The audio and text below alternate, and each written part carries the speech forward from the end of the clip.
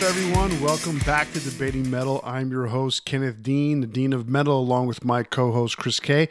Today, we're taking a trip down memory lane, going all the way back to the late 70s, as we begin a multi-part series on one of the most influential movements in heavy metal, the new wave of British heavy metal.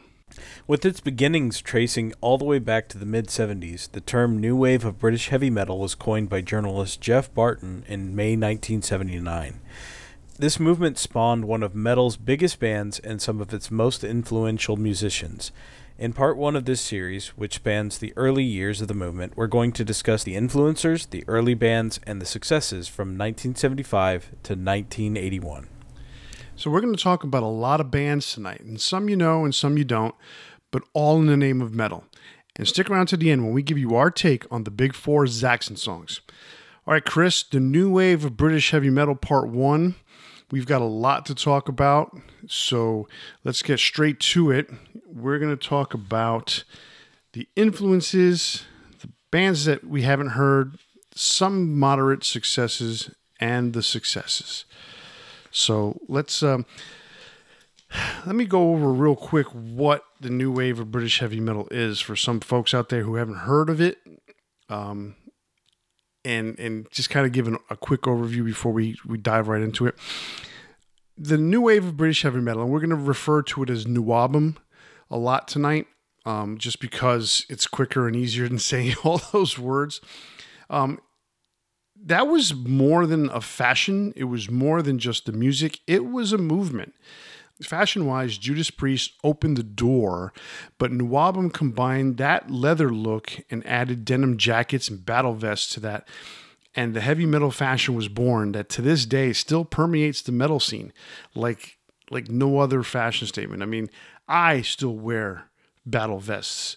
I still wear denim, and do I still have my leather jacket? I think I gave away my leather jacket. Do you have your leather chaps? Technically, I still do.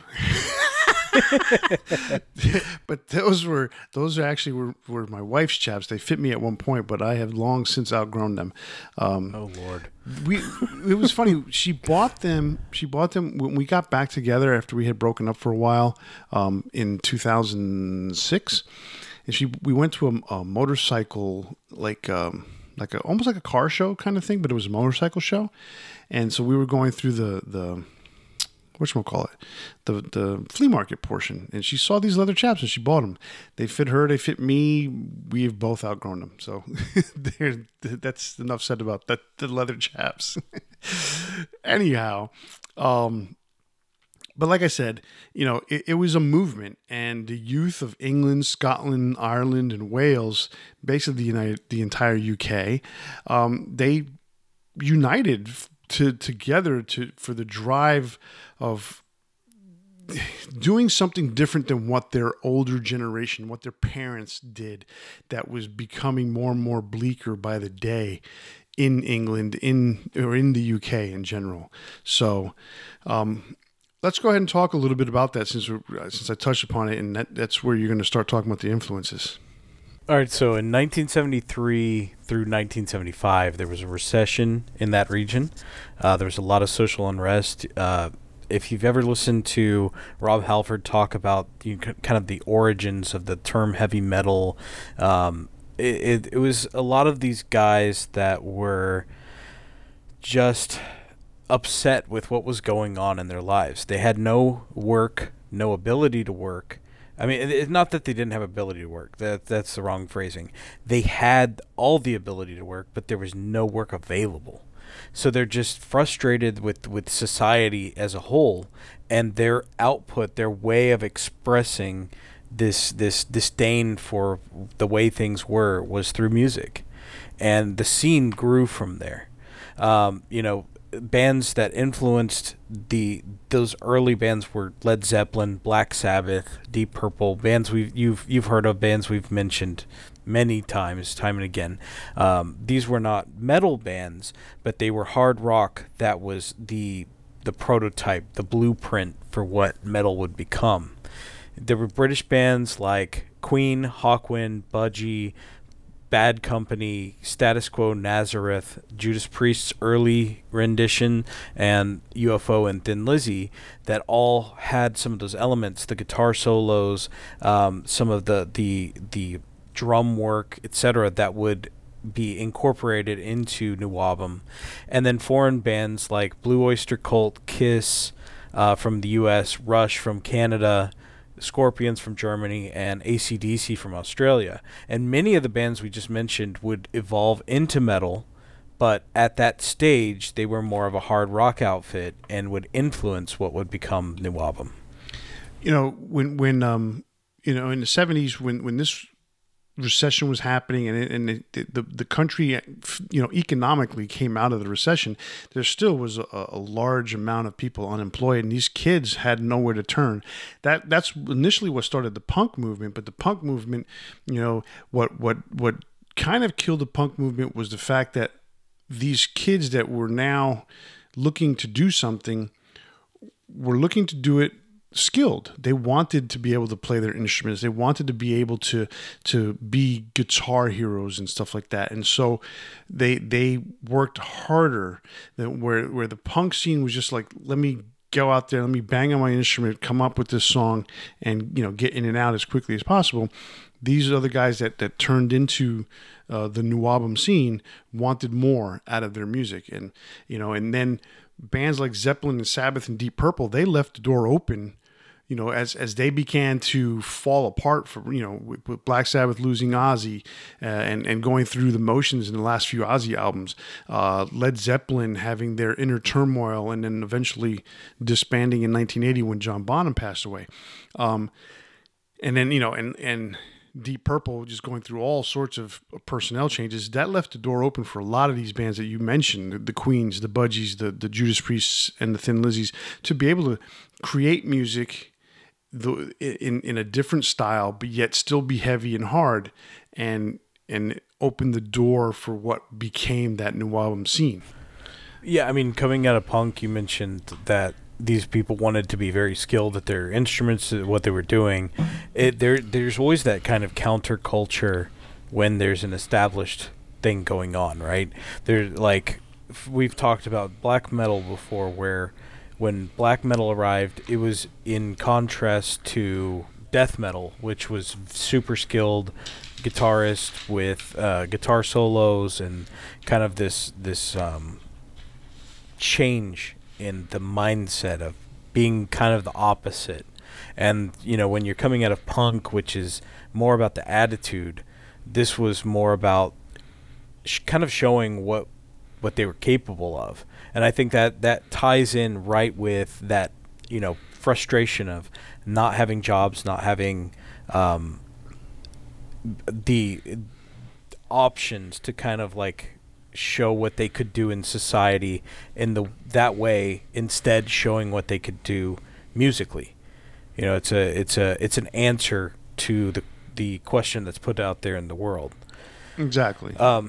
Another one that we didn't mention that was a major influence was Motorhead. And Motorhead was not really technically a metal band, but definitely had the sound, definitely had the attitude, the drum work, etc. And Motorhead is an influence to so many metal bands. And I would say a lot of people would consider them a metal band, even though Lemmy technically didn't. Well, it's funny because they get categorized in so many different ways. They are considered the first Nuwabum band, but in reality, if you listen to their sound, if you listen to their songs, they are not new wave of British heavy metal. Yet it was the fact that they were combining the sound and attitude of punk with a much harder edge. And that's kind of what some of these Nuwabum bands did. They had some of these Nuwabum bands had some speedy songs, but the skill and the virtuosity of a lot of these musicians supersede, just made it that much better. And that's the reason why they were to become a little bit more successful or a bigger scene than punk. Even though what's kind of weird is that punk, quote unquote, still kind of exists today, where Nuwabum doesn't, to some degree. But yeah, Motorhead, at least not in the same form. Right, yeah. definitely so not in the same some of those bands. No, some of the bands, exist, exactly. Yeah. Some of the bands exist, and some of the bands still play that music. But it's kind of like, it's kind of like going to a bar and checking out your local band. But yeah, so Motorhead was definitely one of those crossover kind of bands, that they played both sides of the coin on that in that regards. But yes, huge influence on the scene. So let's get into this first wave here of the new wave of British heavy metal. All right, so we're gonna go over what we would consider the bands that you've really never heard of, or maybe just bands that really didn't get success, but there's a lot of reasons, and oftentimes it really boils down to just bad management and music executives taking advantage of bands. Stories as old as time. So we're also going to go over these in relation to a compilation album that came out in 1980 at the beginning of the scene, and that was Metal for Mothers Volume 1. You're going to recognize as we talk about this some of these bands, but many of them you won't. But each of these is worth talking about, at least to some degree, because there's some stuff that, unfortunately, it just got left by the wayside in that early stage of 1980, 1981, 82, 1979 even. But some of these bands are really interesting. So I think the first one we're going to mention is kind of funny. It's called Ethel the Frog, and that's an odd name for a metal band.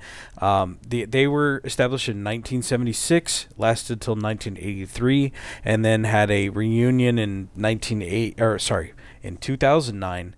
And I'm not really quite sure how true that is. I couldn't find a lot of information on that. They had one track on the Metal for Mothers compilation, and that was Fight Back.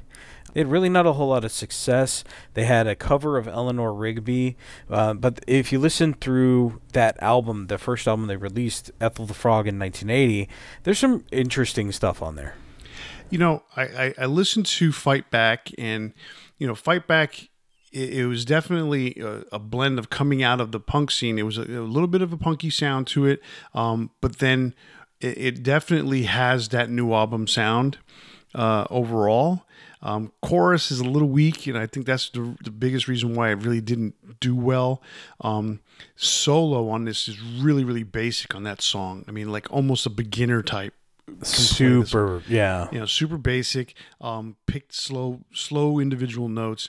The cover of Eleanor Rigby is not bad, but the recording of it is just it's so primitive, if you want to say. You take this, you get this primitive sound, but then you have the singer who's got all this reverb, because that's the thing you got to do with singers. You got to give them the reverb so they can hear themselves and they echo and they sound great. But it sounds like shit in reality. You got to do reverb very lightly. So it's an okay cover. The Beatles song is obviously a much better version. So they were interesting. As you said, there was no to me, I couldn't find anything that really corroborated any reformation of the band. So I don't. Yeah, that was tough to find. So I don't know if it's valid or not. But yeah, that was information that was out there. Sometimes they may be reformed, but they may be just playing in like local clubs or something. So who knows? So moving on, let's talk about Sledgehammer. I think you have some stuff to talk about. Sledgehammer? Sledgehammer formed in 1978. They existed up until about 1988, 89 or so, like that. They're from Slough, Berkshire, England. They released a couple of singles.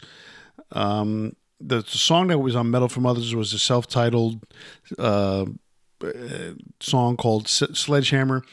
Let me tell you, that song to me sounded very similar to a Zaxxon song. Which we're going to talk about Zaxxon a little bit later. They did also have another single called Living in Dreams, excuse me. That's a pretty decent song for the most part, though it kind of has a riff that kind of drones on the whole time. The chorus isn't that catchy, so it's an okay song. But, there's a reason why they didn't get too far. Yeah, I mean, I wasn't super impressed. The track itself, Sledgehammer, was all right. But just never having an established album kind of wrecks you. Yeah, but you can see why after listening to those. I mean, it's just not. There's nothing there. But then again, you don't know what else was being heard at the time when they were playing live gigs. So true. Okay, so moving on, we're going to mention a band real briefly. This is EF Band. So interestingly enough, not everybody from the new wave of British heavy metal, British it being the key word, was from Britain. This band was from Gothenburg, Sweden. They lasted from 1978 to 1986. And we've mentioned Gothenburg in the past. There's a big scene that came out in the late 80s, early 90s. There was a lot of these bands that were forming around a group called At the Gates. And you might be familiar with the Gothenburg melodic death metal scene. But interestingly enough, they had their own scene back then, which was part of new wave of British heavy metal. The only real interesting thing I found about them, aside from their song "Fighting for Rock and Roll," which was pretty basic, off of Metal from Others, was that a very young Andy LaRocque was a member when he was still using his birth name, Anders Alhaig. So, and I apologize if I mispronounce that, but Andy LaRocque, we've mentioned before, he was in Death, played with King Diamond, amazing guitarist. I like Andy. He's a good producer as well. The "Fighting for Rock and Roll" song that's featured on Metal from Others. Like you said, pretty basic. It is definitely a new album sound. So give them that for being able to replicate that pretty well. But other than that, I mean, they didn't have much of a long-lasting impression. So, absolutely. All right, so then moving on, we're going to mention one briefly. They also had a track on Metal from Others. This is Nuts. That's an interesting name of a nuts, band. Man. This is nuts. So they lasted from 1973 to 1980. And that's kind of questionable because I couldn't quite find the ending of the band and how they deformed, I guess. They changed their name to Rage after this, pretty much directly after this. But they actually were a hard rock band in the 70s, and they had some pretty decent stuff in the hard rock realm. They released 3 albums called Nuts, Nuts 2, as in T-O-O, Two Nuts. and Hard Nuts. 2 Nuts, yes. And they toured with a couple major bands. Didn't they support Black Sabbath at one point? I think they supported Black Sabbath, and did they support Maiden at all? Or maybe it was another band. But no, yeah, they had their chances. The thing about Nuts / Rage, because they did change their name to Rage. What the story about them really is about perseverance, and they tried to change with every scene so that they could continue to try and make it. And it was one of these bands that, no matter what happened, what was going on, they just could never get over that hump. And that's just the way it is. The song that's on Metal from Others is called Bootleggers. Now, for the life of me, I have no idea what that means. It's just a really weird weird way to say whatever it is they say. I almost feel like it's some sort of British slang, but I can't confirm that. I looked something up and I couldn't find anything. But I've always wondered if it was like a combination of like bootlickers and bootleggers or something like that. I'm not 100% sure. Well, maybe it's got a similar story to like In-A-Gadda-Da Vida, which is supposed to say in the Garden of Eden, but the guy was so drunk he couldn't say it that way. Could be. And so, maybe he was just trying to say bootleggers, and they just came out leggers, and they just left it that way. Who knows? We move on. All right. So I did want to say one more thing about that. So you mentioned that they changed with every every kind of scene, right? And we've talked about that with other bands, specifically coming out of the 80s, moving into the 90s when grunge took over. There was a lot of bands that tried to kind of transition into that and had the same kind of thing happen to them. And so history repeats itself a lot. Oh, yeah. I mean, listen to Motley Crue when they try to become grunge. No thanks, I'm good. Say what? So I said no thanks, I'm good. Yeah, bands like that, they tried to do that and it didn't work very well, did it? No, it did not. Stick to what you know. So we're going to move on to a band called A to Z. They were one of the premier new Wabam bands at the time in 1979, but they only lasted until 1982. They're from Manchester, England. Released one album, which was a live album called The Witch of Berkeley. There was a lot of hype behind this band, and a lot of fellow musicians and people that were in the scene were saying kind of this was one of the bands to look for, and they just really didn't go anywhere, mostly because of bad management. We mentioned that kind of at the top of the show. That was going to be a kind of continuing theme through most of these bands, to be honest. But yeah, one live album in 1980, and then it wasn't long before they really didn't put out any other new stuff, any new songs, so it's hard to maintain a career that way. First of all, if your first and only album is a live album, that's an issue. That's a problem. And maybe there was someone sitting there saying, hey, look, it worked for Kiss as far as they released a live album. They became huge. Look at UFO. They had a huge live album. So let's just cut to the chase and do the live album. Maybe that's what management told them. Who knows? But that is not the way I think it should have gone. Who knows? I did catch a bit of one song called Treason that's on a different compilation, and it's okay. I mean, it's just pure new album sound, and there's a reason why these bands don't make it. It's just not. There's nothing that stands out above the rest, and that's also going to be a continuing theme with some of these bands. But sometimes there's bands that have talent and skill, and unfortunately they don't have good direction. They don't have somebody telling them, this is what you should do differently to kind of cultivate your sound. Right, and exactly. That was a huge problem at the time. So there's no telling. I mean, they could have gone somewhere, but again, bad management is bad management. It's never going to cater to growing anything. So moving on, let's talk about very briefly about a band called Toad the Wet Sprocket. And you may have heard that name before, but this is not the alternative rock band from the late 80s, early 90s. They released a song on Metal for Mothers called Blues in A. It is probably the track that does not fit this compilation. You said you had something to say about them. Well, okay, so I heard Blues in A, and I'm like, why is this on this record?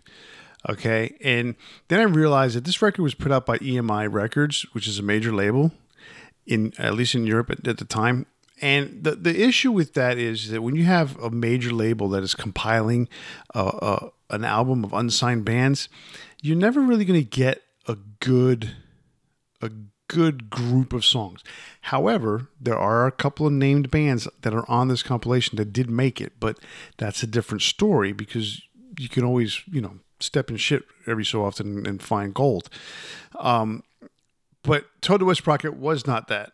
And even though the compilation was, Neil Kay, who was a huge guy in the scene, helped put this compilation together, sometimes, decisions are made that just don't go. Anyhow, Blues in A, not a new album song. However, they did release several singles. So Toad the Wet Sprocket did put out some singles in the late 70s, early 80s. And one of them, it was called Reaching for the Sky. That is actually a pretty cool song. And what I noticed about that, they had that song, they had a song called One Glass of Whiskey. What I noticed about these songs is that there was, and I can't call it an influence, but there is something very Maiden-esque about their style of playing, in that they're playing this new album kind of sound, and then all of a sudden mid song they're shifting, they change rhythms, they change the pattern, they change the melody. It completely changes. Very similar to how Iron Maiden will change, in the middle of a song. But that was something that, yeah, Iron Maiden did that right off the first album with Phantom of the Opera, but that became a signature thing for Iron Maiden way later on.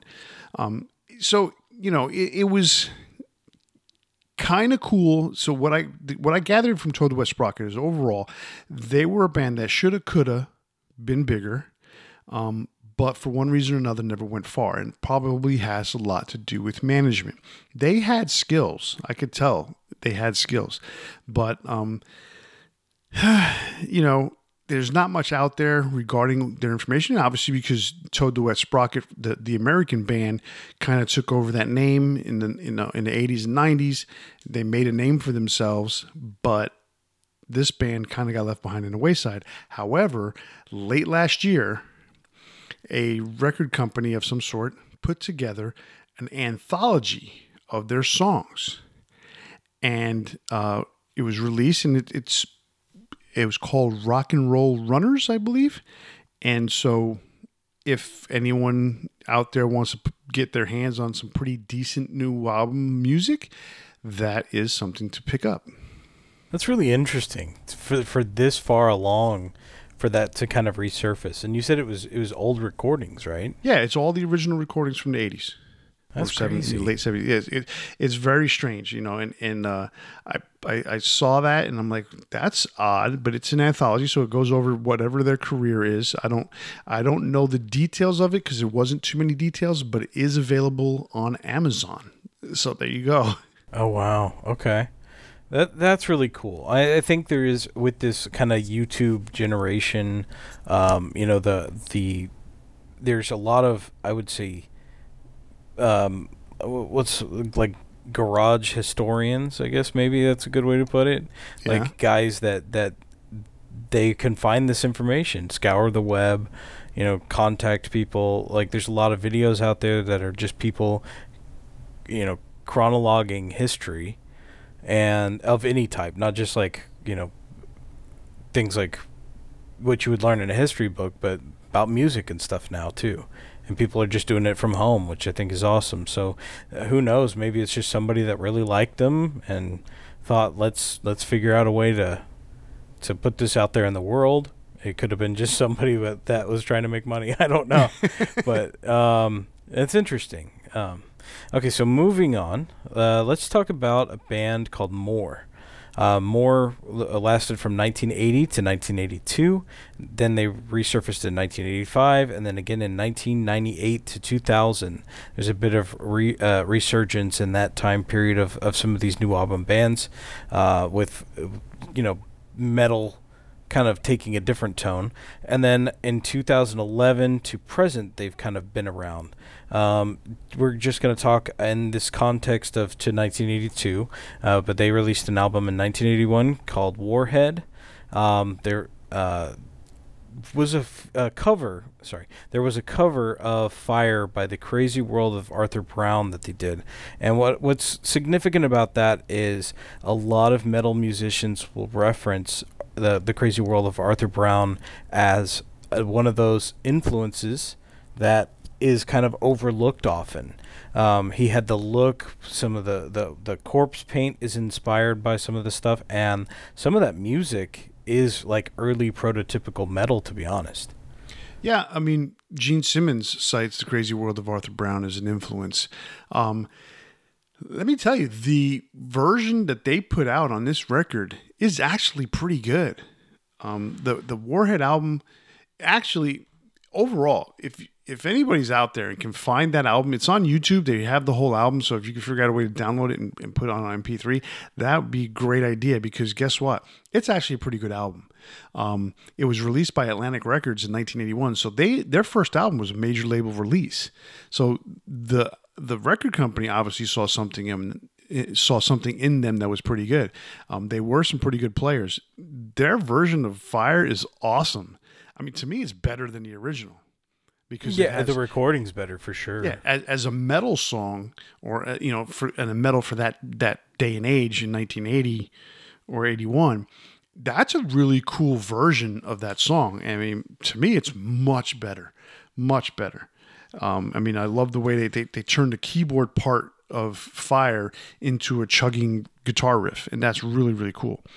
And they've got other songs in there, very new album in many cases, but it is pretty cool. And check it out. You said 2011 to present. This band still exists to this day. And although from 1980, when they started, there are no original members left. There is a member. His name is Baz. I can't remember the last name. I forgot it. Who is their bass player. And he has been with the band since 1982. So he's been there, now 40 years. So that's pretty cool. Although he does not appear on any of the 2 albums that they released. Here's the other thing about More that I don't know if you got this last time when we were talking about them recently, but the original singer for More was a man named Paul Mario Day. Many people out there who are very, very smart will remember he is Iron Maiden's first singer. I guess I'm very smart. Validation. So he was fired from Maiden for lack of stage charisma, and made it all the way to More. So not bad, but I don't think he's the singer that's on the records. He was there only in 1980. So that tells you that. So maybe his stage charisma didn't carry him through More. No, it didn't. But actually, if anyone can get their hands on this is a pretty good record, and they do have one album. Their second album is available on Spotify. Very cool. Good to know. All right, so moving on, we're going to talk about a band called Fist that was around from 1978 to 1982, then again from 2001 to 2006, and again from 2013 to the present. They're from South Shields, England, and they had an album called Turn the Hell On from 1980. So they are a little bit of a mixture of like the 70s and early 80s rock, metal, I would say. And then they do have that very New Album sound. But what I think really stuck out to me, I guess, is their guitar work. Their guitar solos are really nice. Yeah, they have this blend of New Album and kind of the 70s, the late 70s hard rock sound that kind of they did a good job of blending together. Yes. And so I enjoyed what I heard from them. Here's the funny thing about that. They did a cover of the song The Wanderer, which is the 1961 song by Dion. And some songs you want to cover them, sort of like, this takes me back to Twisted Sister doing Leader of the Pack. It's like it might play well in a club, but I don't think it really plays well on an album when you are trying to garner fans outside of the club you just played at last night. It worked okay for Twisted Sister. They did a good job. They released it on their first EP, but then they released it later on Come Out and Play, and it failed. It tanked. This, although not a bad version, they have some good drum work and they have some good guitar work on it because they're good players. It just doesn't work for me because you're talking about taking a metal band and upgrading a doo-wop song. Essentially, it's not really doo-wop, but early '60s was just that early rock and roll sound, and to me, it really overall doesn't work. So there you have that. Yeah, a lot of the covers at this time, to be honest, I'm not a big fan of because they don't fit that New Album sound. Right. Although the Toad Duet Sprocket version of Fire is still pretty good. Yeah. The other thing about that, they had a single called Too Hot. That was a catchy song. So it was kind of like an anti-date song. It was really weird. The lyrics are sort of how Desmond Child turns lyrics around. I hate myself for loving you. I forgot how the lyrics went for Too Hot, but it's kind of backwards. Like you're like they were the worst catch in town or something like that. It was really really weird kind of okay. way. But a cool song nonetheless. But I think overall, they were, to me, probably more. I don't want to put them as parody, but they kind of fall into that category almost. You know. Okay. So, but I mean, they weren't a parody band. But when you're doing a cover of a song like "The Wanderer," which again, it wasn't horrible, but it's you're converting a different kind of style of music to blend it to metal. There's a certain way you have to do it, and I don't think that was the right song to pick. And then "Too Hot" was just like an anti-hero kind of song. Gotcha. All right, so moving on to another band called Alcatraz. Alcatraz, with a K, not the band, with Yngwie Malmsteen and Graham Bonnet. This was another band that only lasted from 1980 to 83. They had one album in 1981 called Youngblood. And, not bad, just nothing really that stood out to me. Nothing stood out to me either. And you could see why they didn't last very long. It just wasn't attractive music to me. Yeah, a little bit not. It hadn't fully evolved into the new album sound to me. Like they were still kind of in that more rock sound, but guitar solos I think are what really defined them as new album. Right, I could see that. And that is a trend for some of these bands, to be sure. Like they didn't really fully evolve into that new album sound. So moving on to one called Bleak House. Some of you might have heard of them because of their affiliation with another famous metal band. They lasted from 1972 to 1983, and then they had a one-off show this year, which I thought was really interesting. And I imagine that is relevant to who we're going to talk about in relation. They had an album in 1980 called The Rainbow Warrior. They had one song that has some distinct similarities to Metallica's Welcome Home Sanitarium. Now, I tend to think that this is more just based on the chord progression, which chord progression can be very similar in a lot of songs because of music theory. But who knows? And I would say that, yeah, it does have some similarities, but they're still two very distinctive songs, and Rainbow Warrior is a good song. So, what do you think about that? I talked to you about it briefly, and when we kind of were discussing this episode, the first thing that stood out to me was the first few notes sounded very similar to Nirvana's Heart-Shaped Box. Then after those few notes, it went into a structure of a song that was very reminiscent to Welcome Home Sanitarium. Vocal melody-wise, it's not the same. No. But I could see the similarities. Chord progression-wise, the similarities to me are not necessarily chord progression-wise so much as it's just song structure. You have this song that starts off with individual notes that goes into to small chords, quiet chords that that lead to a quiet melody for the vocals that go into a heavier, harder sound a little bit quicker, come back down. Song structure wise, I mean, it's virtually identical in terms of Welcome Home Sanitarium.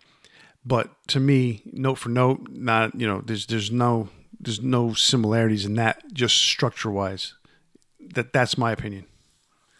But I could see where the similarities go. That's for sure. I think it's one worth checking out if you've never heard it. It's very interesting, and I like the music itself, so it's definitely worth checking out. But a band that again had pretty poor management and didn't really go anywhere often because of it. So, moving on to a band called White Spirit.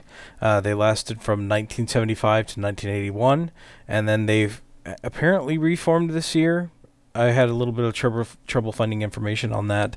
So Yannick Gers from Iron Maiden was actually a member of the band, and I guess it's really what makes them stand out. I did listen to a little bit of it, and it's not bad. Again, this is just a band that I guess doesn't super stand out, but that connection is very important to mention. Yeah, I mean, obviously, when you think about the connection, Yannick becoming a close friend of Bruce's, Bruce Dickinson, the Iron Maiden singer, who then he used him on his solo album, his first solo album, Tattooed Millionaire. And when Adrian Smith decides to leave Iron Maiden, Yannick joined the band. And he's been there ever since. So yeah, those connections were made. There's so many of those connections that happen in the 80s, specifically because of this scene. So that's definitely really interesting in that regards. The cool thing about them, it's cool, but at the same time, it might be the reason why they weren't able to succeed as a New Album band is they were built differently. They were built more like a Deep Purple, more like a Rainbow. They had a keyboard player rather than another guitar player type of thing, and that's where the differences lie. So you hear the keyboards as like the second guitar, and rather than being two guitar virtuosos, trading licks back and forth.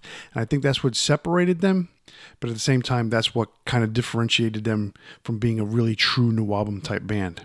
Yeah, it makes them stand out in a way because nobody else was really doing that. That was more of a thing that bands like you mentioned, like Deep Purple would do. Deep Purple's sound is very synonymous with that keyboard rhythm, or the keyboard trading off, and yeah, it does really set them apart. So another band, we've only got a couple more in the who the hell are these guys category. That would be Wild Horses from 1978. They only lasted till 1981. They're from London, England. They released one album called Wild Horses in 1980.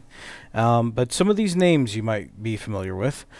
Jimmy Bain on bass, lead vocals, and guitars. So Jimmy Bain of Dio fame. You got Neil Carter on lead guitars and keyboards, and Brian Robbo Robertson on lead guitars, lead vocals, and bass. And Brian Robertson would be in Motorhead a few years later. And Clive Edwards on drums. So this was a little bit different, again, kind of not quite fully having that fully developed New Album sound, but definitely some interesting stuff.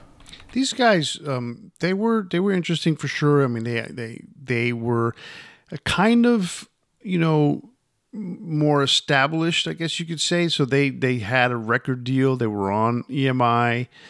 So they had a little bit more money to produce a better kind of album. But at the same time, they're still playing New Album kind of songs. Although they did have a connection because of Brian Robertson, they had a connection to Thin Lizzy with Phil Lynott and Scott Gorham. They actually wrote a couple songs on there, with Robertson and Jimmy Bain with Scott Gorham. So there's that connection. And so that's where, when you have that kind of connection, you can have those kinds of things happen. What happens after that? Is your management taking care of you? Then, why wasn't that band more successful? There's all sorts of reasons. So there's a couple things that are really cool about them too, is you can actually find videos on YouTube of them playing, and Phil Lynott actually did a few shows with them. So there is that, again, like you mentioned, there's that connection with them. And then one thing is Jimmy Bain is actually a really good singer. And so, you listen to him, and he harmonized with Dio a lot when he was in that band, but you never really heard him in the context of being a lead singer. So it's really nice to go back and be able to find these videos and see that kind of stuff. So very cool one. Yeah, very cool. And our last from this group is a band called Witchfind. So not Witchfinder General. We're going to talk about them on the second episode. But Witchfind was from 1973 to 1984. And they rejoined in 1999 and have been playing since. They're from Chesterfield, Derbyshire, England. They had 2 albums in this this time period. So Give 'Em Hell in 1980, and then Stage Fright also in 1980. Witchfind has some definitely interesting stuff. I was more familiar with Witchfinder General, so I honestly overlooked them for a long time because I thought it was just a misprint or something like that. I wasn't super familiar with them. The only thing that I can say about them that I know of is I heard the song called Leaving Nadir. So here's the thing about Leaving Nadir. It has all the earmarks of a modern Iron Maiden song. Slow intro, kind of moody, then it kind of stops, picks up tempo midsection. And it goes on from there. Very New Album kind of song from that point forward. The funny thing about that intro section is that it kind of really, if you listen to it, kind of has like a Remember Tomorrow, Strange World kind of vibe to it from Iron Maiden. That you could see where the connections is in this whole scene that's happening out there in England at this time. So yeah, that's what I got on them. Song's not bad. So I would, if you could pick it up or listen to it somewhere, it's pretty cool. You just got to give it a chance. So to me, when I listen to them, I think they have some kind of cross in the sound between like two bands we're going to talk about later. The are a little bit between Diamond Head and like that Soundhouse tape era of Iron Maiden. Like the recording is a little bit primitive, but there's something there in that sound. Yeah, that's exactly kind of what I was referring to, is where they're kind of maiden-y sounding overall in general. Yes, primitive recording, very similar to Soundhouse tapes. So yeah, I can see where you make that connection. All right, so that brings us to the moderate successes. So while listening out there, you understand we went through a lot of bands that you have not heard of, probably never heard. I hadn't heard some of these bands, and now I had some of the names already because I have a couple of compilations with them, and I had heard some of these in the background, but I never really paid close attention. But going back and doing the research for this is really cool. So if you get a chance, pick up a compilation from Something New Album, and I'll give you some names of a couple CDs or albums to pick up later on. But for now, let's concentrate on moving forward. So the moderate successes, these are bands that really, really did have a strong influence on future metal bands, and they did kind of have a little bit of success to stand out above the rest of the crowd in the New Album scene, but didn't make it all the way. So the first one I'm going to name is probably the most famous of them all, or maybe the second most famous of them all, depending on how you look at it and depending on which band is your favorite. I'm talking about Diamond Head. They are really, really, really famous because of Metallica. While they were a really strong band during the New Album scene, during the new wave of British heavy metal, they just piss poor management, piss poor lots of things that basically derailed their career early on. And it was one of those things where it's like, bad luck just kept coming at them, but yet they have one of the most influential first albums out there, to the point where Metallica recorded 4 songs of theirs and actually were playing 5 songs on a regular basis of theirs. I'm pretty sure you've heard the stories, Chris, when Metallica first played live gigs in LA. This is before they moved to San Francisco. When they were playing in LA, they were playing these songs as if they were their own, because they knew no one knew who they were. So, but then as they progressed and made their own original music, then they started to say that this was these were covers, but they almost purported them like they were their own because they needed to get a gig. Yeah, I've definitely heard that before. It was a little bit more of a lawless land back then in that regard. Yeah. But yeah. I mean, I had Diamond Head's first record on CD. I had found it in my local store, which no longer exists. But I was a huge fan of this album. My biggest complaint with Diamond Head was always the vocals being so moany, I guess is a good way to put it. It's funny because it's moany, but it is exactly what the new album scene was. I mean, they were no different in terms of their vocals than any of the other new album bands that were not like an Iron Maiden or Def Leppard. I was gonna say, yeah, they're definitely not like Iron Maiden. Right, but when you think about the general population of new album bands, they were very, very similar to the rest of them. Oh, for sure. You know, so and if you haven't caught by now, the album that we're talking about that was their first release is called Lightning to the Nations. Came out in 1980. Sean Harris on vocals, Brian Tatler on guitar, Colin Kimberly on bass, and Duncan Scott on drums. I mean, that is one of the most influential albums to come out of the new album scene that wasn't from a band named Iron Maiden. So, like I said, they were big influence. Megadeth, Metallica, probably a lot of the guys that were in the Bay Area thrash scene. So that tells you how good this album is. I mean, songs like "It's Electric," The Prince, "Sucking My Love." What was that? Those are two songs. "Am I Evil?" and what was the one? "Helpless." So it's.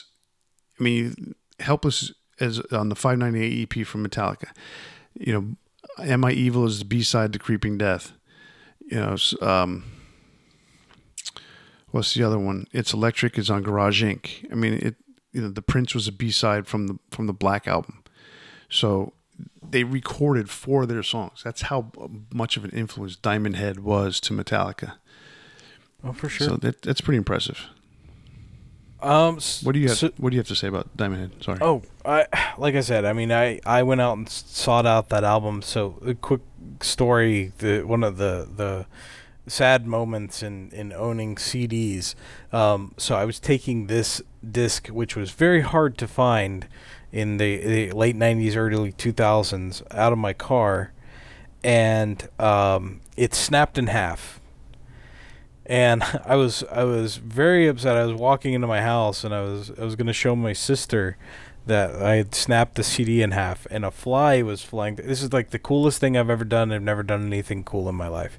So I took the CD, and there was a fly flying around. It landed on a bookshelf, and I apologize to the PETA people out there, but I actually killed the fly with the CD on the small end. Like a ninja. Never done anything that cool in my life. You were doing the Mr. Miyagi with a CD. Exactly. Except for I didn't let it go at the end. It wasn't alive anymore. It's canceled. So the one thing I didn't like about Diamond Head, and this has nothing to do with Diamond Head, is the fact that when you said you picked up their CD, the availability of this album was nil. In the late 80s, early 90s. It just didn't exist. Basically, there were bootleg versions of this album out by record labels that were trying to make a buck. Mm-hmm. And so there was technically, for a while, there was no official release on CD. And, when you're talking about record companies, and they were official record companies, Neat Records, Combat, Vertigo, Lightning, specifically, what's that thing? Music for Nations. Those labels were trying to get this album released, and I think one of them eventually got the official release, but it was just like hard as anything to get the import for it because there was no official, there were more bootlegs out there available on CD than there were official releases, and that's what sucked about it. Yeah, it worked against them for sure. All right, so I'm going to talk about a band called Angel Witch. So Angel Witch from 1979 through present, for 1976 through present. Now there was a few years that they were inactive here and there, but for the most part, Kevin Hayborn, who is the guitarist and vocalist, never really technically gave up on the project. So they released an album in 1980 called Angel Witch, their eponymous record. from London, England. They are considered one of the most this is considered one of the most notable albums in New Album history. It has the archetypical sound of New Album. There is a track on there called Angel Witch, the title track, that is an earworm. It will stick in your head. It's very catchy. It is, when I think of like that New Album sound, a lot of times I think of this band. They have again been on and off ever since 1980. They had their original members Kevin Riddles on bass and keyboards and Dave Hogg on drums. It's a pretty small band, 3 members for that kind of sound, but they would kind of like cycle through members. Had a really bad track record with touring, and to no fault of their own. This was again issues with their management. Basically, they would go somewhere, then they weren't allowed to play there anymore, had to leave. Just constant issues with management. It's the theme of tonight. Yeah, I mean management is your greatest supporter and your biggest detriment in many cases. And you get someone like Rod Smallwood from Iron Maiden, who basically has brought this band to heights unseen. And then you have guys that just will screw the shit out of you every which way possible. Angel Witch, dude, that album is cool. The song is cool. Like you said, it's an earworm. It is a really, really cool song. They've got just the whole album in general is pretty neat. And when you look at the track listing, there's a song on there called Angel of Death, not the Slayer song, but it is covered by the band Exodus on one of the more recent releases that came out. Not the last one, but not Persona Non Grata, but the one before that. I can't remember what it's called. And then the song that ended up being on Metal from Others is a song called Baphomet, and that song is kind of interesting because it's not your prototypical New Album kind of song, but it's almost the introduction. Let me correct that. The introduction to the song is very Black Sabbath-y, very doomy, sludgy, and then it kind of turns into a New Album kind of song. So there's things in it that influence different directions. But other than that, I mean, it's a pretty cool album. I mean, I have a version of the album, and it's really, really cool. So if you get a chance, they just released the 30th anniversary edition a few years ago. So or 35th. It's pretty neat. Yeah, that's one we're definitely going to talk about again in the next couple episodes too. And for those, when I was mentioning before the Exodus album, the album Blood In, Blood Out, it's a bonus track, the song Angel of Death. All right, next up, I'm going to go ahead and talk about a band called Praying Mantis. It's not the little animal that eats, where the woman eats the head of the male in the middle of copulation. But it's the New Album metal band that started in 1974, lasted all the way to 1982, reformed again in 1990, up until 2003. And then they reformed again in 2008, and they are still currently together. They're from London, England. They have multiple vocalists, so kind of like a Beatles vibe, Kiss vibe, if you wish. Their song that appeared on Metal from Others was Captured City. Again, it was an okay song. They released an album in 1991 called Time Tells No Lies. That, in and of itself, that first album is a really big story, and that's where their story their career kind of goes sideways. They recorded this album. They recorded a version of the song I Surrender, which was a Russ Ballard song. Many of you may know it as a hit single by Rainbow.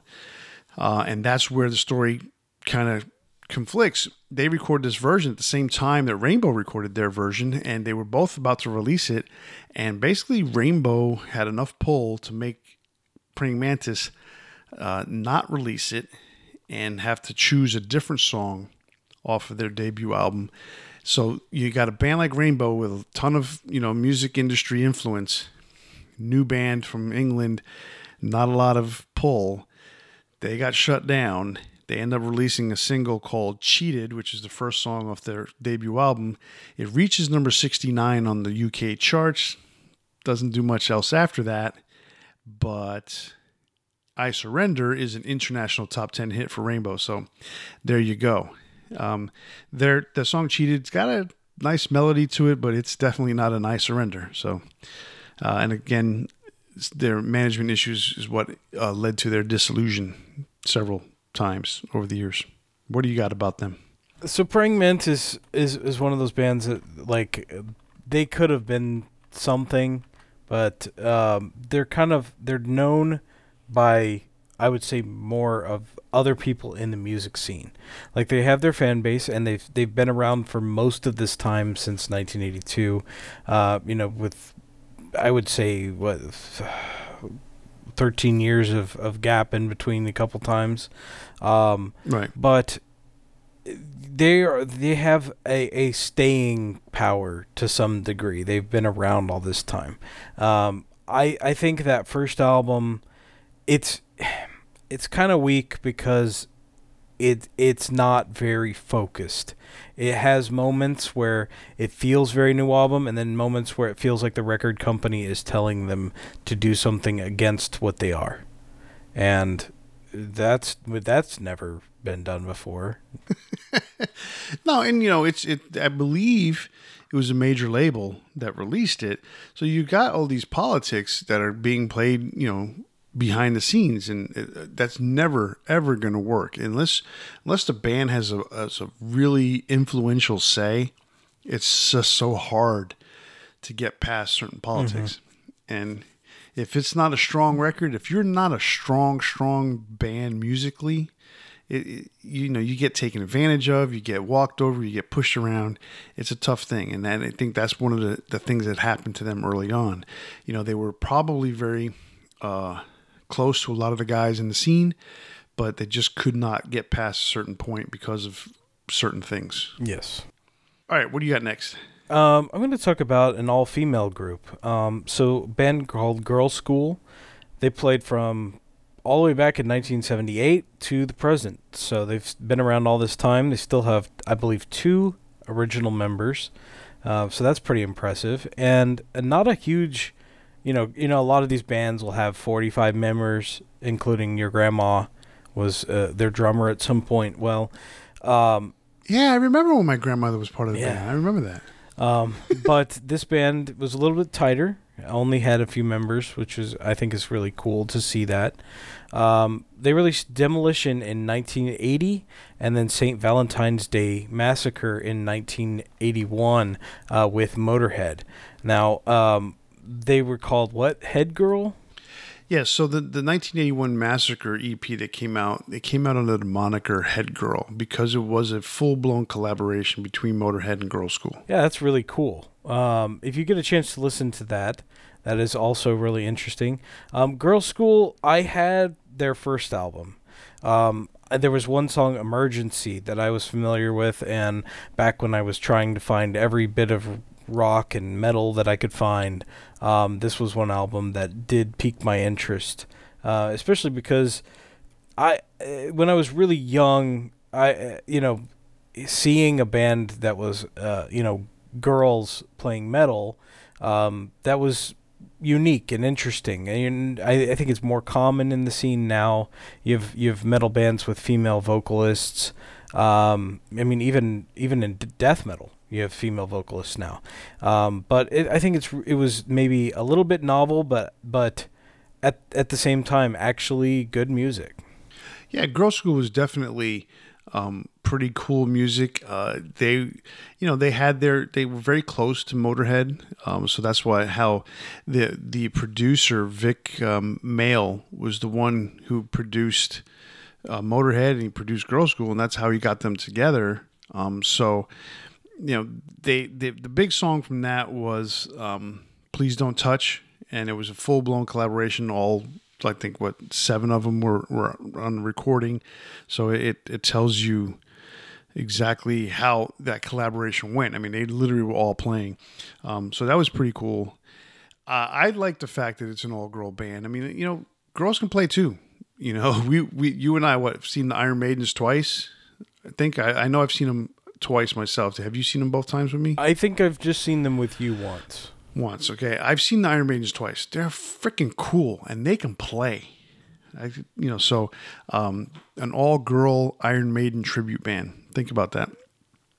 So, but getting back to Girl School, they were players, and like you mentioned earlier, there was 2 members that are still there. Kim McAuliffe, which is the lead singer and the guitar player. She's been with the band since day one, still there.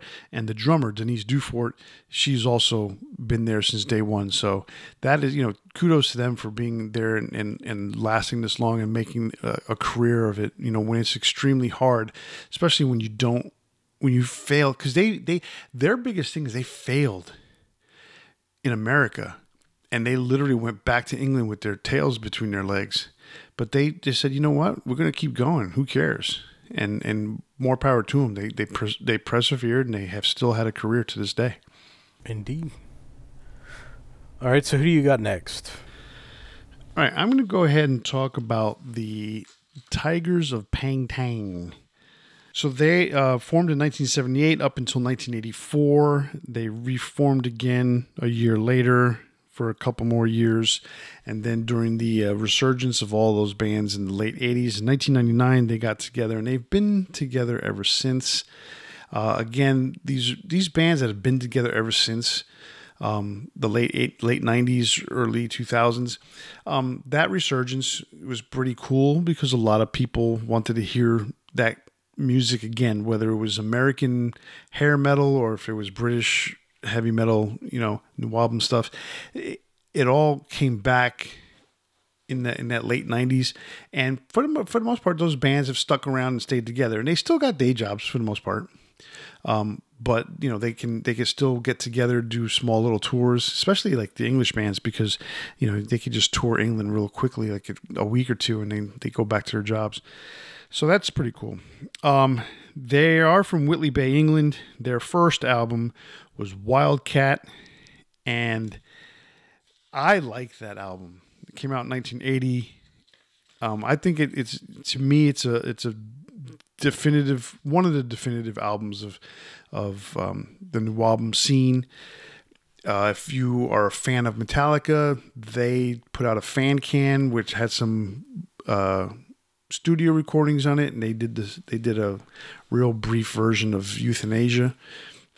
So I love that first album is just, to me, prototypical new album. The sound was still very raw, but it was pretty good. The next album, Spellbound, came out a year later, a little bit more of an improvement sound wise.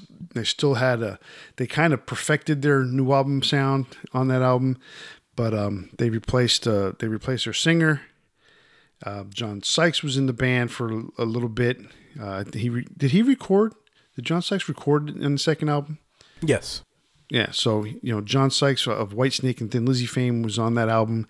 Left shortly thereafter for a variety of different reasons. So he recorded on 2 albums. He did Spellbound and Crazy Nights in 1981. So he did both albums. So yeah, John being on those albums, lends. I mean, no one knew who he was. He was basically an up and coming, guitar virtuoso that David Coverdale picked out and said, "Hey, I want you to do an album with me." And he joined Whitesnake a couple years later, and from there had 2 really big albums with Whitesnake. So I like Tigers. They were typical new album band to me. I mean, what are your thoughts on them? I mean, I kind of like the sound of their second album better, but I understand, like, the Wildcat has really the better songs, it's just, it's unfortunate because like they I think they got their sound down a little bit better, but it's not as raw. It's not as like new and exciting as Wildcat either. So, Right. what didn't take long for them to kind of not sound as good, I guess. Like they were around till 1984, but like those first few albums, I think that maybe the changes in the group, different members being replaced, etc., kind of did them a disservice. And that first album is just very strong. So I like them. I wish they had done, more in that time period, I guess. I mean, for those of you familiar with them, I mean, the first album had Euthanasia, Slave to Freedom, Don't Touch Me There, Wildcats, Money Killers. So it had some really cool songs. The reissue that came out in 1997 had a cover of ZZ Top's Tush. So that was pretty cool. I like their version of Tush. It's very new album kind of sounding, even though it's a ZZ Top song. They did a good job of converting it into a new album style song. And so there's a little bit of connection to Girl School, who would also later do a cover of Tush. So kind of interesting. All right, so this is another band that would kind of be considered a moderate success, but maybe for a little bit different reason. Demon from Leek, Staffordshire, England. They played originally from 1979 to 1992, and then from 1997 to present. This band has a very loyal following, and that's kind of why I would consider them a moderate success, is because they've really never stopped, aside from in 1992, so like for just a few years, but they've maintained a fan base all this time, and they continue to release new albums. They did have a little bit of a hang up, so they released Night of the Demon in 1981, and there's some amazing guitar work on here. What I really like about it is it does have a little bit of that 1970s, late 70s sound, but they did really start to incorporate the guitar work that you would hear in the new album sound. And that was a guy named Mal Spooner, who unfortunately passed away unfortunately passed away just 3 years later after this album came out. It's really great guitar work. And if you're not familiar with the band, I definitely suggest checking them out. I have to be honest with you, and in this particular case, I was completely unaware of who Demon was. That's one of the few bands that eluded me for this whole time period. So not knowing who they were was kind of like a surprise to me, because I know a lot of these bands. Like I have a couple compilations, so just to not see their name anywhere was kind of weird. That they kind of show up as being one of the more successful bands of that time period, and so it kind of stunned me in that regards. From what I was able to pick up and listen to briefly, they were pretty cool.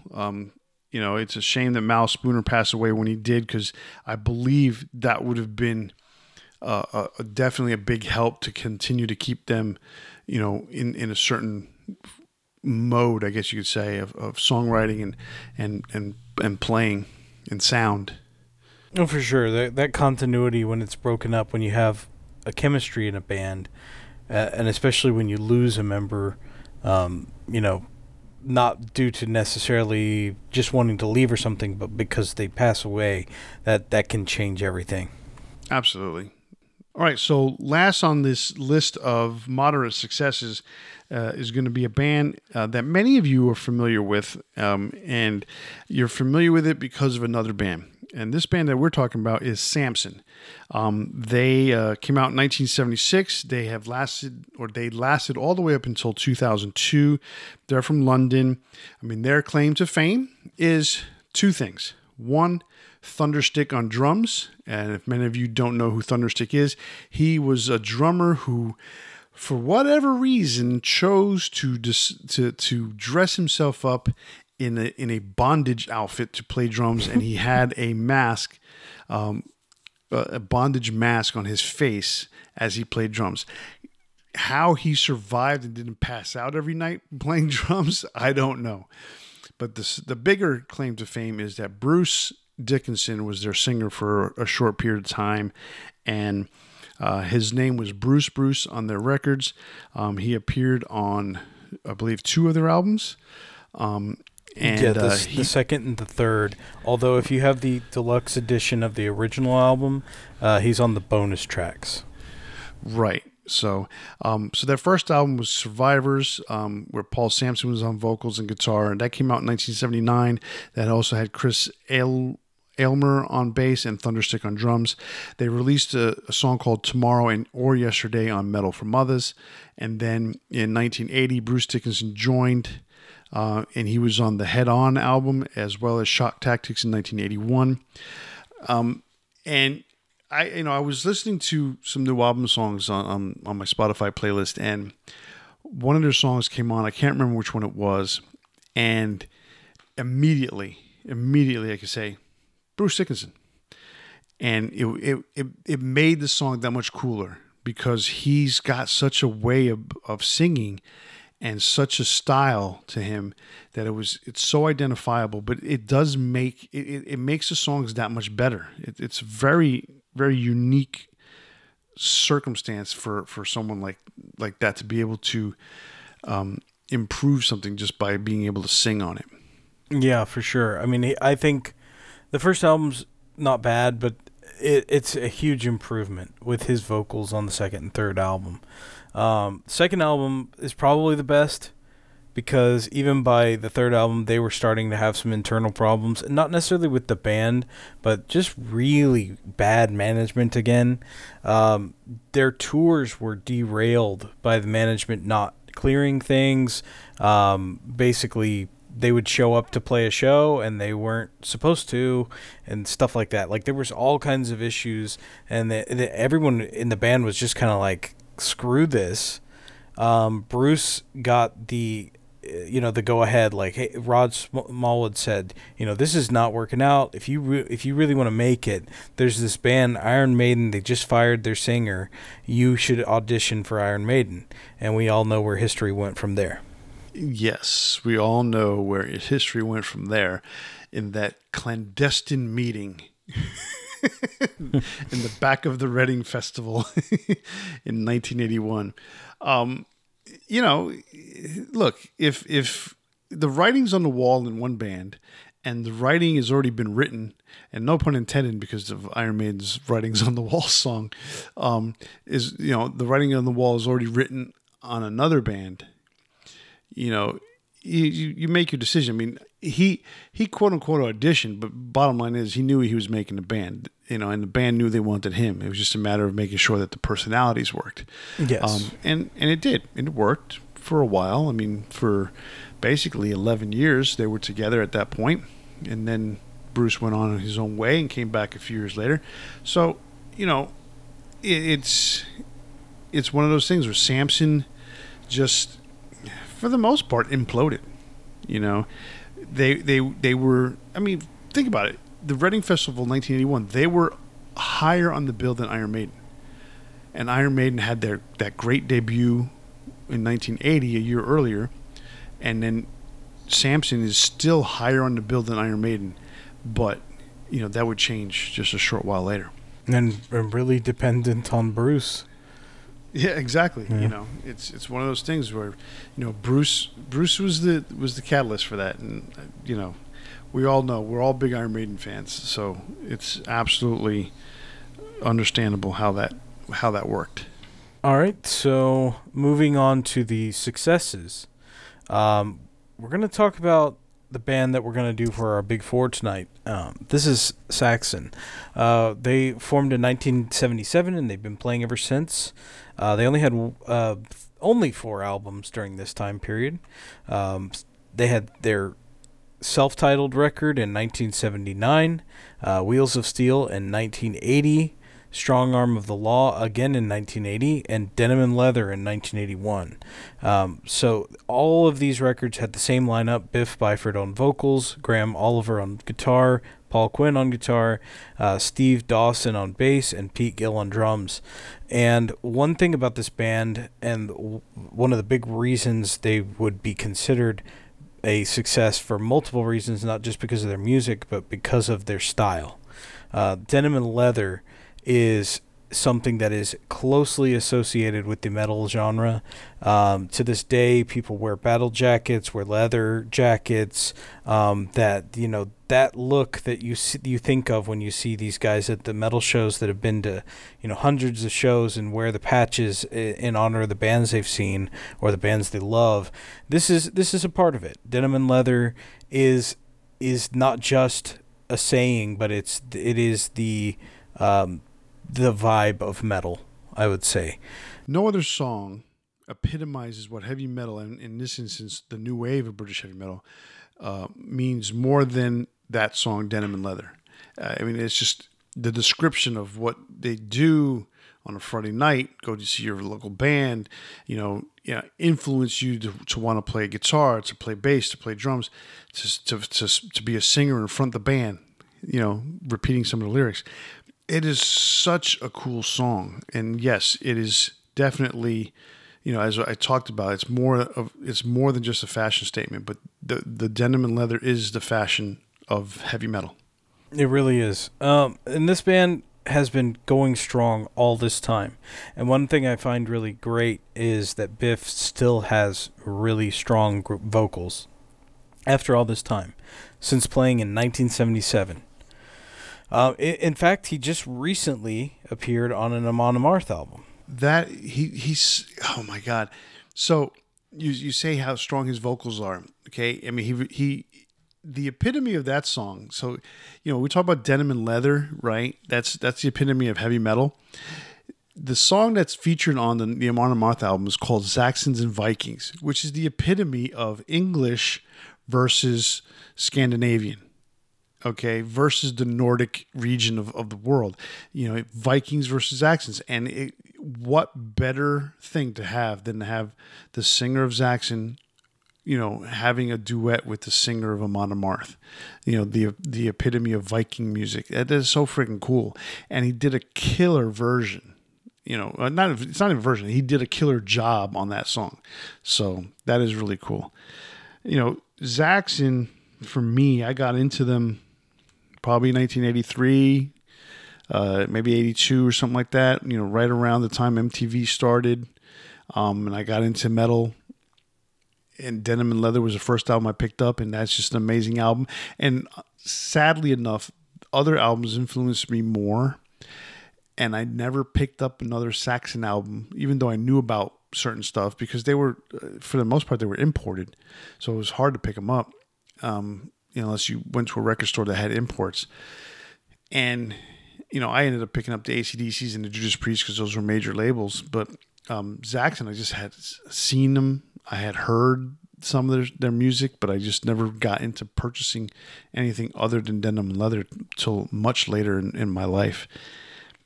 Their early stuff is amazing. Those first 4 albums that you're referring to that came out during this particular time period that we're talking about are awesome. Just amazing albums. You have to, if you're out there, pick it up. If you don't have them, just amazing. So, and to this day, for him to still sing as good as he does, that's another incredible thing. Here's the other thing I think you and I talked about it briefly. They re-recorded some of their classic songs from back in the day was it 1999? And if I could tell you those versions, and let me say the versions of the songs, because the recordings, part of it leaves something to be desired, other parts of it are really, really good. I think the guitar work is the guitar work fantastic. Is incredible. The drums leave a bit to be desired because of the recording style. Exactly. But the versions of the songs are just as good as they were back then. And Biff sings them with just as much enthusiasm as he did back then. And that is something that not a lot of bands do when they do their re-recorded versions. They don't get the same angst. They don't get the same energy. A very, very evident version of that is Twisted Sister's Still Hungry. Or or even more so to me, even more than Still Hungry, is Manowar's re-recordings of their albums. Right, and you mentioned that to me. It is if the so the reason I bring up Still Hungry is because you think about the name of the album, Stay Hungry, and you can see how hungry they were back then. The angst that they had in their vocals. I mean, we're not going to take it, and I Want to Rock specifically, especially I Want to Rock. I mean, the way that he sang it. And then you hear the Still Hungry version, and it's like, you're not hungry, dude. You just had your meal, and you're fat, and you're rich. Okay, it just does not come across the same way. They're more hungry for a salad on that one. Now, granted, Dee Snider did go all the way down to the bottom of being nearly penniless at one point in his career after Twisted Sister had made it famous and built his empire back up. But still, the whole thing about Still Hungry is just, it doesn't come across the same. The versions that Biff and the band did when they re-recorded it, those are really, really good versions. I just wish that the drum sound had been a little bit better because the guitar sound is great on it and his vocals are great. 100% agreed on that one. All right, so who do you got? We only got two more bands to talk about. All right, let's go ahead and talk about Def Leppard real quick on the successes. Def Leppard was a new album band, new wave of British heavy metal, and most of us know who Def Leppard is, but just a really quick synopsis. They were formed in 1977 as Atomic Mass, but then Joe Elliott joined a little while later, and they renamed the band Def Leppard. In 1979, they came out with the Def Leppard EP, that featured Joe Elliott, Pete Willis on guitar, Steve Clark on guitar, Rick Savage on bass, and Frank Noon on drums. He did the sessions. A short while later, Rick Allen would join the band as a 15-year-old and would record their debut album. I listened once again to the Def Leppard EP, and Get Your Rocks Off is such a new album song. I mean, it's almost the epitome of new album when you listen to that song. And it's funny because the band they always had an idea of where they were going. And I think New Album and the scene that they were in was a means to an end. Because I don't think at any point did they think they were going to be a heavy metal band. They had an idea. They were more influenced by a Bowie and a what's the other guy that's big on T-Rex. You know, that was more of their influence than, say, a Judas Priest or a Black Sabbath or an AC/DC. And so High and Dry comes out. They go slightly different direction. Pyromania comes out, definitely different direction. And when Hysteria comes out, it's like, you know, they're way different direction. So, but for the time period we're talking about here, the Def Leppard EP, On Through the Night, and High and Dry, those are new albums, especially On Through the Night, you know, and then they just kind of start perfecting their sound on High and Dry, and they just keep perfecting each, you know, consecutive release from that point on. Yeah, I mean, I really like High and Dry. I think that's possibly my favorite Def Leppard album. It's hard to choose sometimes because I do like Pyromania, but Pyromania is in a different direction for sure. It's gone more into that arena, you know, big sound that they would go on to later, even further with Hysteria. But On Through the Night is really cool. You know, definitely their strongest sound in the new album sound. High and Dry still carries some of that over. But yeah, like you said, by the time 1982 rolls around, they've really changed out of that. And they've become pioneers in a different direction. But this is a band that's been around all this time. They had mostly the same lineup for a long time. Steve Clark, unfortunately, did pass away. When did he pass away? He passed away after Hysteria came out. Yeah. I mean, they did have some lineup changes because they fired Pete Willis. They fired Pete Willis, replaced him with Phil Collen. Right, and that was after Pyromania came out. Yes. So it's weird to think about because you so associate Phil Collins with Pyromania because he's in the video for Rock of Ages and Photograph. But, so he Pete Willis was fired right after the album was released or right after the album was recorded or something like that, and Phil Collins has been there ever since. And, most everyone can see Pete Willis right away when they see the videos from High and Dry with Saturday Night High and Dry, Let It Go, Bring On the Heartbreak. Pete is featured front and center right there. He's the first guy you see on those videos. Yeah, Phil Collins did record on Pyromania too. But he only recorded guitar solos because he got brought in during the process. Yeah, Pete Willis was rhythm guitar on all the tracks, and I believe he was fired during the recording of the album. Okay. I couldn't remember exactly how the timeline went. Yeah.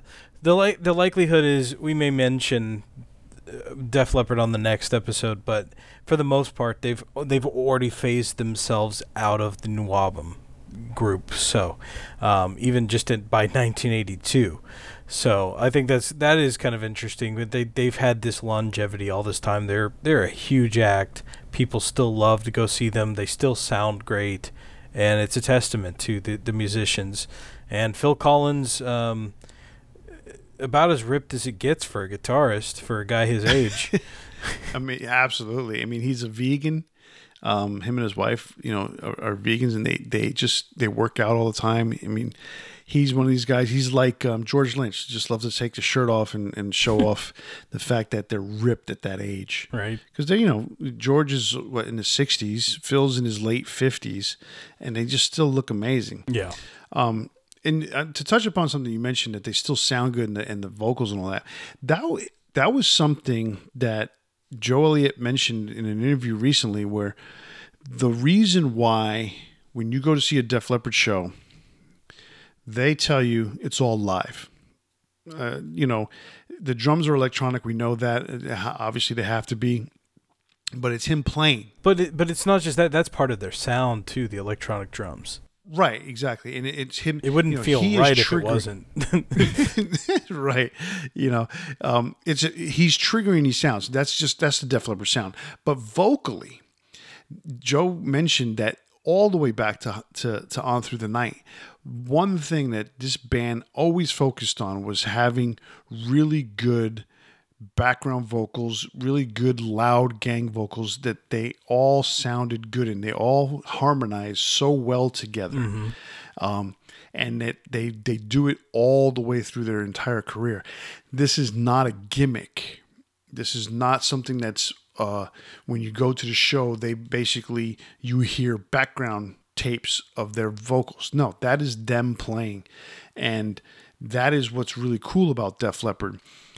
So much so, Phil Collins produced not this latest Tesla album, but the previous one that came out 2 years ago, I think it was. He produced their album, and you can hear their influence and how he kind of gave them some of that science to recording their background vocals for Tesla's album. So it's kind of interesting, but there's a science to it, and there's a besides the fact that you got 5 guys that can sing, you have to record it. You still have to make it sound good. They have their way about them. On Through the Night, pretty cool album. High and Dry, amazing album.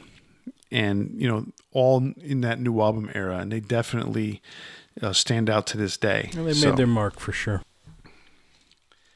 All right, last but not least, what do we got? So, you may have heard of this band, or may not have. I don't know. I'm not sure. I don't know. And what's interesting is also this is a little bit of a time capsule because of the lineup that is on these albums. But this is Iron Maiden. We saved them for last. From 1975 to present. Just actually released a new album last year. And they are from London, England. Their first release was the Soundhouse tapes in 1979. At that time, Paul Di'Anno was on vocals, and you might not recognize all of these names unless you're a big Maiden fan. Dave Murray on guitar, Paul Cairns on guitar, Steve Harris on bass, and Doug Sampson on drums. So that is not the typical first Iron Maiden lineup that you would necessarily hear, at least from the first album. They had 2 tracks on the Metal from Mothers album, and that was Sanctuary and Wrathchild. Those are unique versions of those particular recordings. A little bit different, really cool. Where can you hear those now? Because they're not just necessarily on Metal from Mothers. They were re-released on like the box set. If you get the single that came out during the era with Blaze Bayley on vocals, there was a single that came out after X Factor for the song called Virus. The B-side to Virus had the 2 songs that appeared on Metal from Mothers. Oh. That is where you can get it. And I believe that's the only place you can get it. What I thought when you asked me that question, the first thing I came up with was Best of the Beast, but that's actually the Soundhouse tapes that you can get on that. And if you actually get the vinyl version of Best of the Beast, you get all the Soundhouse tapes. On the CD version, you only get a couple songs. So continuing on, they released 2 albums during this period, Iron Maiden in 1980. This lineup was Paul Di'Anno on vocals, Dave Murray on guitar, Dennis Stratton on guitar, Steve Harris on bass, and Clive Burr on drums. Dennis Stratton would leave Iron Maiden in October of 1980, and Adrian Smith would be brought in to replace him. This lineup would record Killers. Some of the stuff was leftover material from the previous album, and it has a little bit better recording quality. I really like the first album. I know Steve Harris tends to think it sounds really bad, but I 100% disagree. And then not long after this, in September of 1981, we mentioned earlier, then Bruce Dickinson would join the band not long after that. I guess it was right at the end of 1981. He joined at the end of 81. I mean, they knew exactly what they were doing as far as, they wanted Bruce. Bruce, when they talked to him, Bruce wanted them, as I mentioned before. And they already kind of had some ideas of where they were going for this new album. And there's a lot of stories out there when it comes to the songs behind Number of the Beast. But essentially, they had a short period of time to write new music, record the new music, and release it. Now, if you think about the period of time, if they fired Paul in September, let's say they hire Bruce a week or 2 later, or maybe a month, however long it took, you're talking about October, November, December. By the time December came around, there are bootlegs out there of Bruce Dickinson singing right before Christmas, singing, I believe it was Run to the Hills. And another song off of Number of the Beast. They recorded it in February of 1982. So there's a timeline problem because Steve says that they only had a certain amount of time to write and record the songs, and it doesn't jive with the fact that Bruce was singing these songs in December. So regardless of how the story went, Bruce helped write songs for Number of the Beast, but was not contractually able to get songwriting credits. So yes, 1981 was a very pivotal year in the life of Iron Maiden. Yeah, and like I said at the top of this section was that it was kind of a time capsule because this is the first wave of British heavy metal, and it kind of ends in 1982. And just with that, Iron Maiden's first major lineup ends in 1981, right before that time. So it's interesting that all of these things kind of changed and shifted for the next wave that's coming out. There's a lot of fans that think that this is the only lineup that matters of Iron Maiden, and really their greatest successes would come along with that second wave of new album. So I love these albums. I think they're great. There's a lot of times when a vocalist changes in a band and it's really hard to continue on, but Bruce has that it factor, and his singing ability is amazing, and I love his voice. That we would see in the next round of these bands appearing. But Iron Maiden of this period is very raw, very filled with attitude.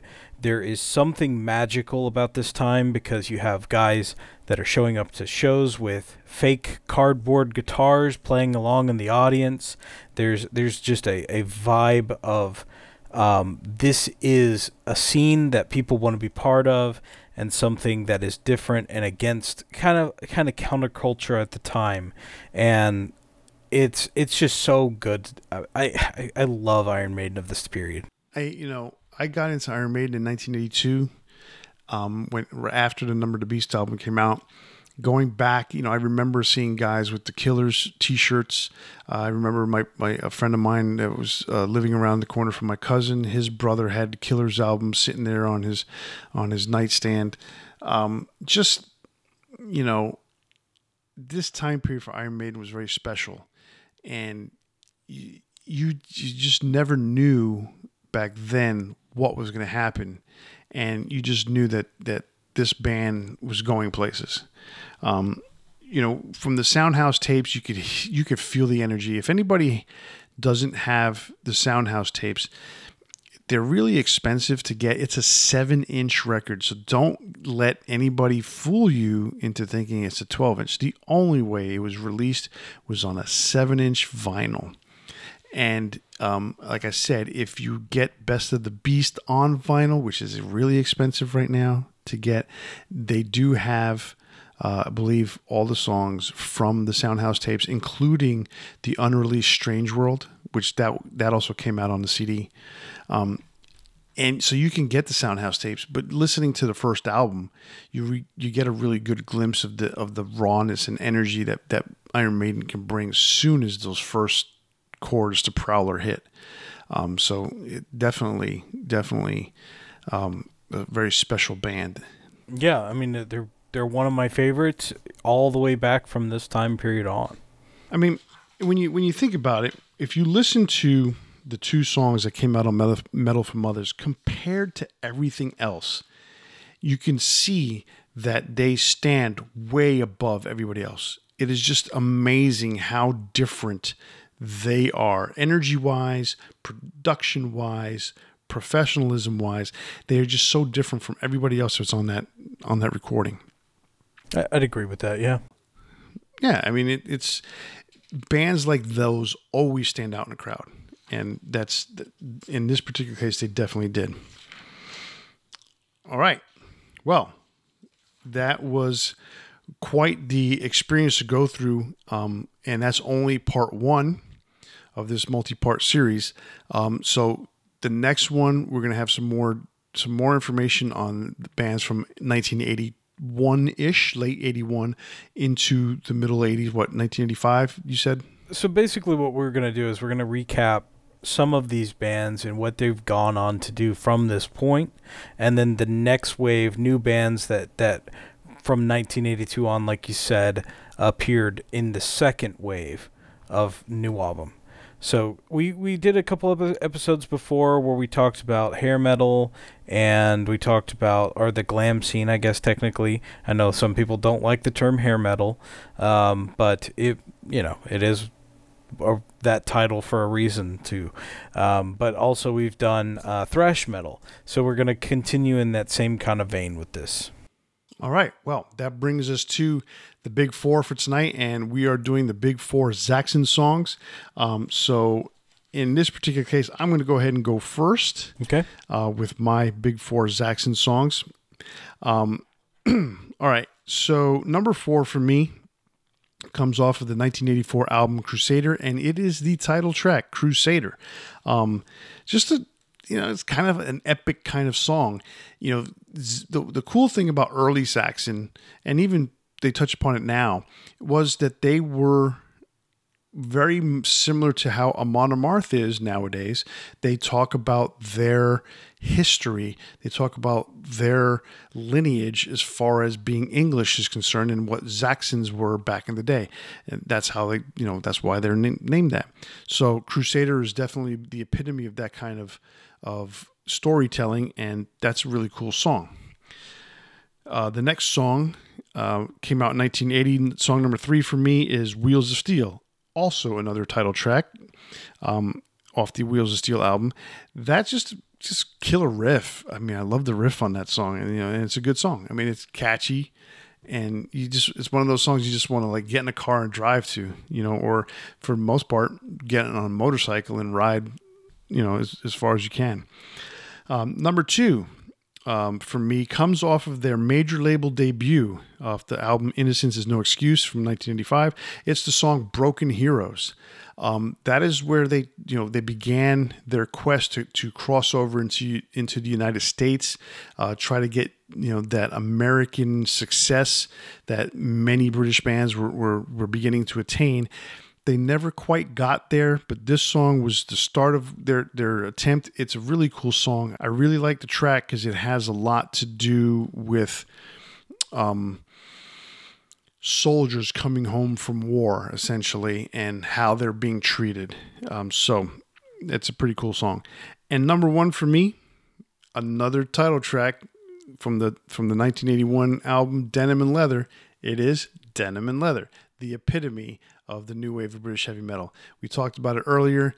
It's a great song. It's my number 1. That's a good list.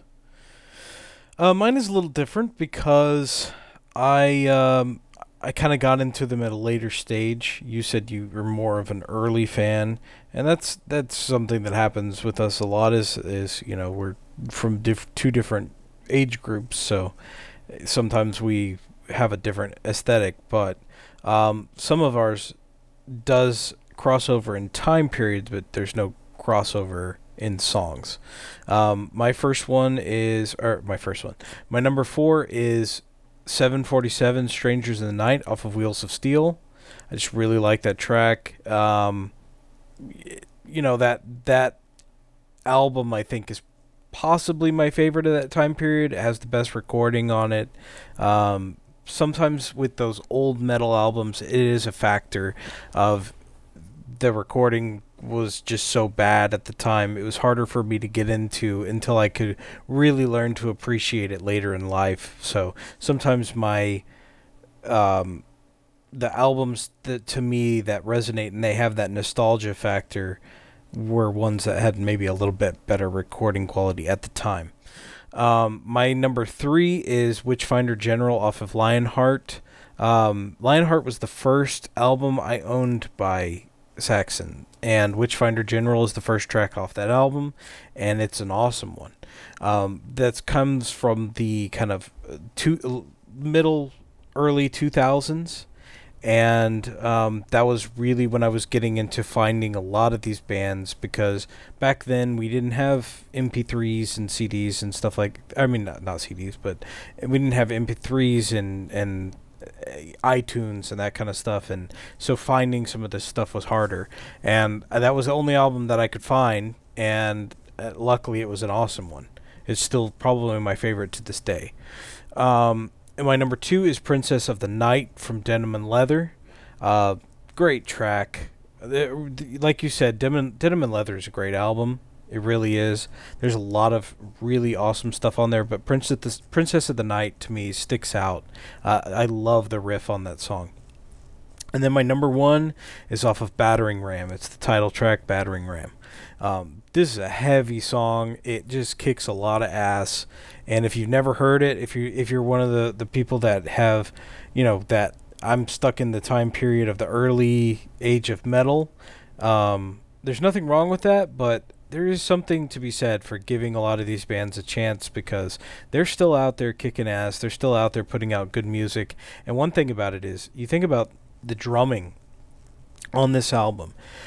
You have a drummer that's been playing since the 70s that has only increased in skill, only improved, and really come into the modern era with modern skill. And that doesn't happen, and is still playing to this day with that skill level. I was going to say the same thing because, I saw them live. I saw them open for Judas Priest back in 2018, and to know that's the drummer that's been there since the 80s. He's not the original drummer, but he's been there for a while, and it is just amazing to know how skilled that guy is. And very similar to AJ Pirro when he was with Twisted Sister and Adrenaline Mob. In Twisted Sister, he could not show off his skills. I mean, there was a couple of songs that happened later on. I mean, he did some really cool drum work when with the song Tear It Loose on their first album, but you don't see the technical skill until way later. And then when he joined Adrenaline Mob, he was let loose. I mean, the guy was one of the best drummers out there. And this dude who plays with Zaxxon, I can't remember his name, he is by far one of the better drummers to come out of that era, and still doing it with top-notch skills. I mean, it's double bass and the speed in which he plays is just amazing. Nigel Glocker. Nigel is a badass drummer, okay? And for being his age, that is just doubly impressive to me. 100%. So I like your list. I mean, there's not, like you said, there's nothing wrong with choosing some of the older songs. They're classics for a reason. I didn't pick the newer songs because, in my particular opinion, it's not that I prefer the older songs. It's just I think those older songs are just overall better. But they've got a lot of really cool songs on the newer albums, so definitely give them a listen. I mean, they've been around for 40 years, more than 40 years. And they've got a lot of albums. Was it 23 of them or something like that I counted the other day? Yeah, so 437 actually at this point. They put one out every 10 minutes, 3 months. So I mean, they got quite the incredible discography. So just pick it up and check it out, or even just listen to it on Spotify if you have to. Give it a chance because they are really cool. All right, well, that's our big 4 Zaxxon songs, and that's the end of this week's show. If you haven't done so already, it's never too late to like, subscribe, or download the show on your favorite podcast platform so you can listen to us, Chris and I, anytime, anyplace, anywhere. And don't forget you can interact with us by commenting on our Facebook, Instagram, and Twitter, or you can send us a DM as well. If you listen to us on YouTube, be sure to leave us a comment, or you can send us an email to debatingmetal@gmail.com. So remember to tune in next week as we continue our discussion with part 2 of the new wave of British heavy metal. On behalf of Kenneth and myself, stay safe and always turn it up to 11. See ya.